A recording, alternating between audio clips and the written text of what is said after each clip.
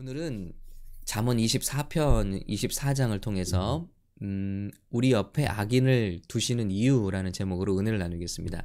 그럼 우리 삶에 고통을 주시는 이유가 있죠. 저희 아내가 많은 불편을 겪었지만 그 아픔을 통해서 정말 많은 선한 일들이 이루어졌습니다. 그거와 마찬가지로 우리 믿는 자들의 삶의 옆에 왜 이렇게 악한 일들을 하나님께서 용인하시는 것일까? 그리고 처단하지 않으시는 것일까? 그리고 그런 사람들이 오히려 잘 되게 하는 것일까? 이런 우리 퀘스천이 있죠. 그래서 어떤 사람들은 이런 것 때문에 예수님을 안 믿는다고도 해요. 네, 세상에 하나님이 계신다면 이런 일이 어떻게 일어날 수 있으며 어떻게 저렇게 악한 사람들이 심판을 받지 않느냐 한다는 질문도 있고요. 또 어떤 사람은 신앙생활을 하면서 이런 일들을 사모하는 경우도 있습니다. 그래서 저 사람처럼 저렇게 쉽게 예수를 믿어도 사업도 잘 되고 형통하네. 그럼 내가 이렇게 때로는 손해를 보면서 열심히 예수를 믿는 것이 과연 무슨 소용인가 하는 질문을 가지신 분도 있어요. 근데 오늘 이 장은 그런 질문에 명쾌한 답을 주시는 장입니다. 우리 함께 군데군데 읽어보면서, 시간이 없으니까 제가 링크로 보내드린 긴 장은 여러분 꼭 묵상해 보시고요. 제가 그 중에서 몇 절들을 읽어드리겠습니다. 24장입니다. 1절. 너는 악인의 형통함을 부러워하지 말며 그와 함께 있으려고 하지도 말지어다. 너는 전략으로 싸우라. 승리는 지략이 많음에 있느니라. 악행하기를 꾀하는 자를 일컬어 사악한 자라 하느니라. 미련한 자의 생각은 죄요. 거만한 자는 사람에게 미움을 받느니라. 10절입니다. 내가 만일 환난 날에 낙담하면 내 힘이 미약함을 보임이니라. 좀 넘어갈게요. 15절. 악한 자여 의인의 집을 엿보지 말며 그가 쉬는 처소를 헐지 말지니라. 대저 의인은 7번 넘어질지라도 다시 일어나려니와 악인은 재앙으로 말미암아 엎드러지느니라. 내 원수가 넘어질 때 즐거워하지 말며 그가 엎드러질 때 마음에 기뻐하지 말라. 여호와께서 이것을 보시고 기뻐하지 아니하사 그의 진노를 그에게서 옮기실까 두려우니라. 너는 행악자들로 말미암아 분을 품지 말며 악인의 형통함을 부러워하지 말라. 대저 행악자는 장래가 없겠고 악인의 등불은 꺼지리라. 아멘. 예, 오늘 벌써 읽으시면서 여러분께 답이 나오시죠? 여러분께 질문 하나를 드리겠습니다. 만약 여러분이 운송업자이고 이제 신선한 회를 동부에서 서부로 트럭으로 배달을 해야 돼요. 수족관을 통해서. 그러면 어떻게 신선하게 이 횟감들을 보존할 수 있을까요? 화로들을요. 실제로 이런 고민들을 하고 많은 실험을 했다는 거예요. 어떻게 하면 물고기들을 신선하게 가져갈 것이냐, 잠을 재워보기도 하고, 그런데 이렇게 싱싱하지가 않더라는 거죠. 육질이 파닥파닥해야 되는데. 그리고 영양제를 막 주워봤대요. 그래도 너무 좋아서, 환경이 좋아서 물고기들이 보링해서 죽는 거예요. 너무 좋아서. 걱정할 게 없어서. 그런데 여러분이라면 어떻게 하시겠습니까? 기발한 아이디어가 떠올랐는데 이 물고기들을 잡아먹을 수 있는 천적 물고기를 예를 들면 민물고기 같은 경우에는 큰 캣피쉬 이런 메기 같은 걸 넣어주는 거죠. 화로인 경우에는 그것을 잡아먹을 수 있는 고기를 함께 넣어주는 거예요. 그랬더니요, 아무런 약을 쓰지 않아도, 영양제를 쓰지 않아도 그 긴 시간을 오는데 물고기들이 다 생동감 있고 파릇파닥 거린다라는 것이죠. 죽지 않고. 예, 내내 수족관에서 쫓겨다니느라고 살궁리를 하느라고 아주 신선하게 오더라는 거예요. 저희가 물론 우리 하나님 앞에 횟감들은 아니지만, 예, 생각해 볼 수 있는 대목이죠. 여러분, 저와 여러분이 말씀의 홍수 속에 살고 있습니다. 그런데 과연 이 말씀의 홍수가 우리를 정말 자라게 할까요? 제가 식물을 키워보는데요. 영양제도 주고 물도 좋다고 계속 부어주면요, 뿌리가 썩어버립니다. 그러니까 오히려 이 많은 영양분이 식물을 썩게 만들더라고요. 오히려 드라이하게, 우리 몸에도 간헐적 이 단식이 굉장히 좋다고 하잖아요. 예, 간헐적 다이어트. 그 인슐린 이제 찾아보니까 우리 몸의 인슐린 그 밸런스를 잡아준대요. 예를 들어 하루에 3끼를 꼬박 먹잖아요. 우리는 너무 이제 밥을 먹어야 되는 민족이기 때문에. 왜냐면 너무 배고팠어요. 그래서 인사도 어떻게 하면은 뭐 진지 드셨어요, 식사하셨어요, 이게 인사하지 않겠습니까? 그러니까 밥을 꼭 먹어야 되는 민족이에요. 그런데 그게 건강에 나쁘다는 거죠. 삼시세끼 탄수화물을 먹는 게 우리 인슐린을 소비를 우리 평생에 이제 분비해야 될 인슐린이 있는데 그걸 다 동나게 해버린다는 거죠. 그래서 간헐적 다이어트, 뭐 예를 들어 하루에 한 끼를 먹는다든지 2끼를 먹는다든지 이런 것들이 우리 몸의 내분비를 잡아주는 데도 굉장히 도움이 된다. 아무튼 과다한 영양은 우리에게 독이 됩니다. 마찬가지로 하나님이 과다한 말씀이나 은혜가 그것만이 우리를 자라게 하는 게 아니라 우리의 뿌리를 강하고 견실하게 하고 생동감 있게 우리의 믿음을 만드는, 우리의 삶을 만드는 것은 고난에 있다는 거죠. 그래서 고난도 감사한 것이죠. 마찬가지로 우리 믿음의 사람 주변에 악인들을 왜 당장 처단하지 않는가? 하나님께서 용인하시는 것처럼 보이는가? 또 그들이 또 가만히 있으면 모르는데 잘 돼요. 그러니 참 괴로운 일 아니겠습니까? 근데 하나님은 그걸 내버려 둔다는 거죠. 이 세상의 악을 심판하지 않는다. 그런데 성경은 이것이 영원히가 아니라 반드시 때가 되면 심판하신다. 요한계시록을 통해서 우리가 배웠습니다마는 그럼에도 불구하고 천년왕국, 예수님이 오셔서 성도들과 함께 1000년 동안 다스리시죠. 그리고 난 다음에도 잠시 봉인을 푸시고 사단을 또 활동하게 하세요. 그리고 또다시 성도들을 거르시는 거예요. 그러니까 여러분, 하나님께서 이 악을 사용하셔서 참 믿음을 보시고 성도들을 참 믿음을 갖게 하신다는 것이죠. 그리고 참 믿음 있는 자를 거르시는 도구로 악을 내버려 두신다. 정해진 때까지요. 이것이 오늘 결론적인 지혜입니다. 아닌 게 아니라 세상에서 큰 일을 이룬 사람들을 보면요, 대부분 악처를 두었거나 아니면 나쁜 장모님을 둔 경우가 많다고 해요.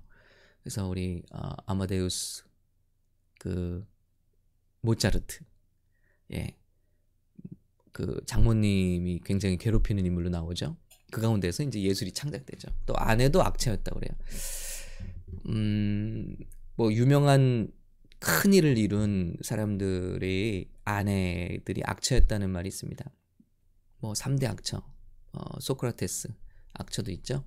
소크라테스는요, 하도 집에 제자들을 많이 데리고 와서 아내가 보는 앞에서 막 잔소리를 하고 큰 소리를 치다가 나중에는 그 제자들 앞에서 소크라테스 머리에 물을 부었다고 그래요. 물을 쏟았다고 그래요. 근데 또 소크라테스가 유명한 말을 하죠. 예, 원래 벼락이 친 뒤에는 비가 많이 오는 법이다 라는 말을 남겼다고 해요. 예, 잔소리가 있은 다음에는 비가 왔다는 거죠. 물을 쏟아왔었어요. 그리고 무슨 말을 했냐면, 좋은 여자와 결혼한 남자는 행복하다. 그러나 악처와 결혼한 남자는 철학자가 된다라는 말을 남겼습니다. 일리가 있죠? 예. 또 문학계 쪽으로 우리 톨스토이의 아내도 악처로 유명합니다. 참 오죽했으면 톨스토이가 나중에 객사하잖아요. 집을 나가요. 가출을 해서 객사하는데 아내 때문이었다라고들 하고 있습니다. 그런데 그 아내 때문에 그렇게 깊은 내용의 그 책들이 나오고, 특별히 그 아내만이 톨스토이의 악필을 알아보는 유일한 사람이었다고 그래요. 그래서 톨스토이의 전쟁과 평화 같은 책들은 무려 그 아내가 6번이나 책을 옮기면서, 원고를 옮기면서 책으로 만들어진 대작이라고 합니다. 그러니까 악처들 때문에 위대한 사람들이 나왔습니다. 공자도 그렇고요. 또 아무튼 우리 기독교계의 요한 웨슬리 목사님도 악처였다고 하죠. 예, 심지어는 사람들이 보는 앞에서 머리채를 잡았다고 해요, 목사님의. 그러니까 물론 이런 위대한 분들이 가정을 잘 돌보지 못했기 때문에 아내들이 다 그렇게 됐겠죠. 그러나 또 그렇기 때문에 악처들로 인해서 깊어지고 위대한 일을 할 수 있었다는 그런 전설이 있습니다. 저는 위대한 인물이 되지 못할 것 같아요. 좋은 아내를 두어서. 할렐루야. 아무튼 오늘 그 악인에 대한 말씀을 보면요, 하나님께서 남겨두셨다는 거예요. 그래서 그 사람들을 말미암아 받지 말라. 그리고 너는 악인의 형통함을 부러워하지 말며, 그렇기 때문에 그들의 형통을 부러워할 필요가 없다. 왜냐하면 그들은 도구로 남겨졌고 그들은 심판받게 될 것이다. 그리고 그와 함께 있으려고 하지도 말지어다. 그러니까 우리 믿는 자들의 고통이 그거라고 그랬잖아요. 악 때문에 예수님을 믿지 못하겠다. 그리고 예수를 믿으면서도 그런 사람들, 그런 삶을 동경한다는 거예요. 그런데 그럴 필요 없다는 것입니다. 그와 함께 있으려고도 하지 말지어다. 그리고 싸우라는 거예요. 6절, 너는 전략으로 싸우라. 승리는 지략이 많음에 있음이라. 그러니까 우리 신앙이 편안한 삶을 위해서 주님께서 우리를 초청하신 것이 아니라 믿음의 성장을 위해서 우리를 부르셨다는 거죠. 성숙을 위해서. 그래서 신앙은 싸움이다. 티칭이기도 하지만 싸움이다. 그래서 Oh Happy Day라는 가사 중에 어떤 가사가 있죠? He told me how to fight and pray. He told me how to watch, fight and pray. 그래서 삶을 바라보는 걸 가르쳐 주셨고, 그리고 싸우는 법, 기도하는 법을 가르쳐 주신 것이다. 굉장히 귀한 복음이 들어있는 찬양입니다. 그러니까 우리를 구원하신 것은 그냥 룰루랄라 노래 부르고 신나게 살라고가 아니라 주님을 만나서 이제 영원한 삶을 살아야 되는데, 그 삶 속에서 성숙한 삶, 자라난 삶, 선악을 분별하는 삶, 이런 삶으로 예수님을 닮은 삶으로 우리를 초청하신 거라는 거예요. 그래서 우리의 삶은 즐거움과 웃음만이 아니라 전략으로 싸우는 도중에 있다라는 것입니다. 그래서 우리에게 계속 말씀하십니다. 악행하기를 꾀하는 자를 일컬어 사악한 자라 하느니라. 미련한 자의 생각은 죄여 거만한 자는 사람에게 미움을 받느니라. 그러면서 10절입니다. 내가 만일 환난 날에 낙담하면 내 힘이 미약함을 보임이니라. 우리가 이런 생각과 환난과 재난 속에서 우리가 낙담한다면 악인들은 저렇게 여전히 잘 되는데 또 뭐 세상은 이런데 그러니 하나님은 계시지 않는 거야. 이런 식으로 낙담한다면 우리의 믿음이, 우리의 힘이 미약함을 보이는 것이다. 보세요.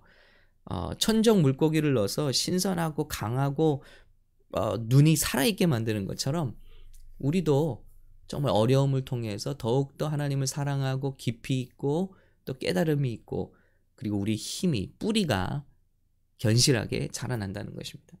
오히려 물을 좀 덜 주면 식물들이 물을 얻으려고 뿌리를 깊이 내리죠. 굵게 내리죠. 그럴 때 그 식물이 튼튼해진다는 거죠. 그러면 이 식물은 어려움이 올 때 견뎌냅니다. 어려움이 없이 축복만 누린 신앙은요, 어려움이 올 때 견뎌내질 못해요. 그런데 견뎌낸다. 그래서 16절 보시면요, 대저 의인은 7번 넘어질지라도 다시 일어나려니와 악인은 재앙으로 말미암아 엎드러지느니라. 우리 자녀들을 강하게 키워야 됩니다. 그죠? 다 좋은 것으로 줘서 좋게 하는 것이 아니라 어려움을 많이 경험해 보게 할 때 7번 넘어져도 다시 일어난다. 그러니 17절, 내 원수가 넘어질 때 즐거워하지 말며 그가 넘어질 때 마음에 기뻐하지 말라. 문제가 없어졌다. 날 괴롭히는 사람들이 없어졌다. 그 때문에 즐거워하지 말고요. 그들이 괴로움을 당할 때 마음에 기뻐하지 말라. 그것은 필요한 것이다. 우리 삶에 필요한 것이다. 우리 어떤 부흥 강사님의 말씀을 제가 들었는데 일리가 있더라고요. 아니, 교회에 굉장히 큰 교회 목사님이세요. 그런데 진짜 어느 때는 저 정도는 우리 교회 없었으면 좋겠다 하는 마음을 가지고 바라볼 때가 있대요. 너무 문제를 일으키고 너무 사람들을 힘들게 해서 목사님 마음도 힘들게 하고. 그런데 정말 하나님의 응답인지 그분이 이제 교회를 나가는 경우가 있대. 다른 교회로 가는 경우. 그러면 야 이젠 교회가 진짜 평안하겠구나. 그런데 가만히 있던 사람들 중에서 또 그런 행동을 한 사람이 또 생긴다는 거예요. 아니 가만히 착한 양이었는데 염소 같은 행동을 또 한다는 거죠. 그래서 이게 목회를 하는 내내 이 문제가 해결되지 않더라. 근데 비밀을 깨달으셨다는 거죠. 아, 이게 하나님이 하신 방법이다. 문제가 없는 교회는 없다. 그리고 그것을 통해서 목회자가 기도하게 되고 성도들이 함께 기도하게 되고 그 문제를 넘는 은혜를 간구하게 된다는 거죠. 그럼 그것이 우리에게 삶에 닥친 문제의 뜻이고 악인을 옆에 두시는 뜻이라고 생각하면 좋겠다는 거예요. 그래서 원수가 넘어질 때 기뻐할 필요 없다. 예. 여호와께서 이것을 보시고 기뻐하지 아니하사 그의 진노를 그에게서 옮기실까 두려우니라. 필요와 대저 19절 너는 행악자들을 말미암아 분을 품지 말며. 그러니까 이런 악한 자들이 교회에 있다, 이런 악한 자들이 내 삶 주변에 있다, 막 짜증을 내거나 화를 낼 필요가 없다는 것입니다. 세상에 그런 것이 반드시 필요하기 때문에 주님도 심판 때까지 남겨놓으셨다. 그리고 그 사람들이 형통한다는 거예요. 악인의 형통함을 부러워하지 말라. 20절입니다. 결론적인 말이죠. 대저 행악자는 장래가 없겠고. 그러나 주님께 선택받은 저와 여러분은 어떻습니까? 우리에게는 영원한 장래가 있어요. 소망이 있어요. 그렇기 때문에 이 게임이 본 게임이 아니기 때문에 신경 쓸 필요 없다는 겁니다. 악인의 등불은 꺼지리라. 예, 이 말씀을 기억하고 세상이 어떻게 되건 세상이 편법과 악법을 써서 어떻게 예수 믿는 사람들도 숏컷으로 간다 할지라도 그것을 두려워할 필요가 없고 그것 때문에 화를 낼 필요가 없고 우리는 하던 대로 우리 예수님을 바라보고 좀 더디더라도 천천히 가더라도 때론 마음 아프더라도 그것을 이겨낼 수 있는 게임을 볼 수 있는 눈, 이 세상의 게임을 볼 수 있는 눈, 그리고 주여 내게 기도를 가르치소서. Teach me how to pray. Teach me how to fight. 싸우는 법을 가르쳐 주세요. 지혜롭게 싸우는 법을 가르쳐 주세요. 하면서 성장을 이뤄낼 수 있는 우리 저와 여러분들이 될 수 있기를 간절히 바랍니다. 그렇기 때문에 오늘 15절 우리가 이 상황에서 드릴 기도의 말씀이 떠오르죠. 15절입니다. 악한 자여 의인의 집을 엿보지 말며 그가 쉬는 처소를 헐지 말지니라. 그래서 제가 우리 성도님들 기도할 때 우리 악한 것들이 우리 성도님들을 쳐다보지도 못하게 하시고 만지지도 못하게 해달라고 중보를 합니다. 예, 주님의 옷자락 뒤에 감춰주세요. 우리를. 그래서 튀어나온 못이 망치를 얻어맞는다고요. 주님, 악한 세상이, 악한 자들이 우리들을 엿보지 못하게 하시고 바라보지 못하게 하시고 그리고 우리가 평안히 주님을 섬기는 이 여정 가운데 처소를 헐어버리지 말게 하옵소서. 그래서 통치자들을 위해서 기도하라고 했잖아요. 우리가 평안히 신앙생활을 안위하기 위해서 그것을 위해서 기도하라 그랬습니다. 여러분, 우리 오늘은 교회를 위해서 기도하는 날인데요. 예, 강단을 위해서, 예배를 위해서, 또 주의 종들을 위해서, 우리 그룹 또 성도들을 위해서 다 중보했으면 좋겠습니다. 하나님, 우리 모두를, 우리 샘물교회를 주님의 옷자락 속에 감춰주세요. 그래서 정말 우리가 믿음을 깨달으며 은혜를 깨달으며 이렇게 깊이 뿌리를 내리는, 잎만 무성하고 열매가 없고 뿌리는 얕고 그래서 환난 풍파에 넘어지는 교회가 아니라 정말 우리 한 사람 한 사람의 교회가 주 예수 그리스도께 뿌리를 깊이 내리는 그런 성숙한 우리 믿음의 사람들 되게 해달라고 기도를 했으면 좋겠습니다. 그리고 여러분도 낙심하지 마십시오. 대저 행악자는 장래가 없겠고 악인의 등불은 꺼지리라. 이 세상의 축복은 유통기한이 있습니다. 이 세상이 존재하는 때까지입니다. 그러나 이 모든 부조리 속에서, 악 속에서 계속 성장을 이뤄내는 사람들의 그 사랑과 그 인격의 성숙, 믿음의 성숙은요, 그것은 천국에 가져가는 거예요. 그것은 유통기한이 없습니다. 그리고 그것은 예수님과 함께 영원히 사는 지식이 되는 것입니다. 이러한 은혜가 충만하시기를, 우리 교회 충만하시기를 예수님의 이름으로 축복합니다. 기도하겠습니다. 하나님, 또 한 주를 은혜 가운데 마무리하게 하심을 감사합니다. 우리가 삶을 살다 보면 세상 해결되지 않는 숙제도 많이 있고 이해가 되지 않는 재난도 있고 또 여러 가지 악인의 형통들을 보기도 합니다.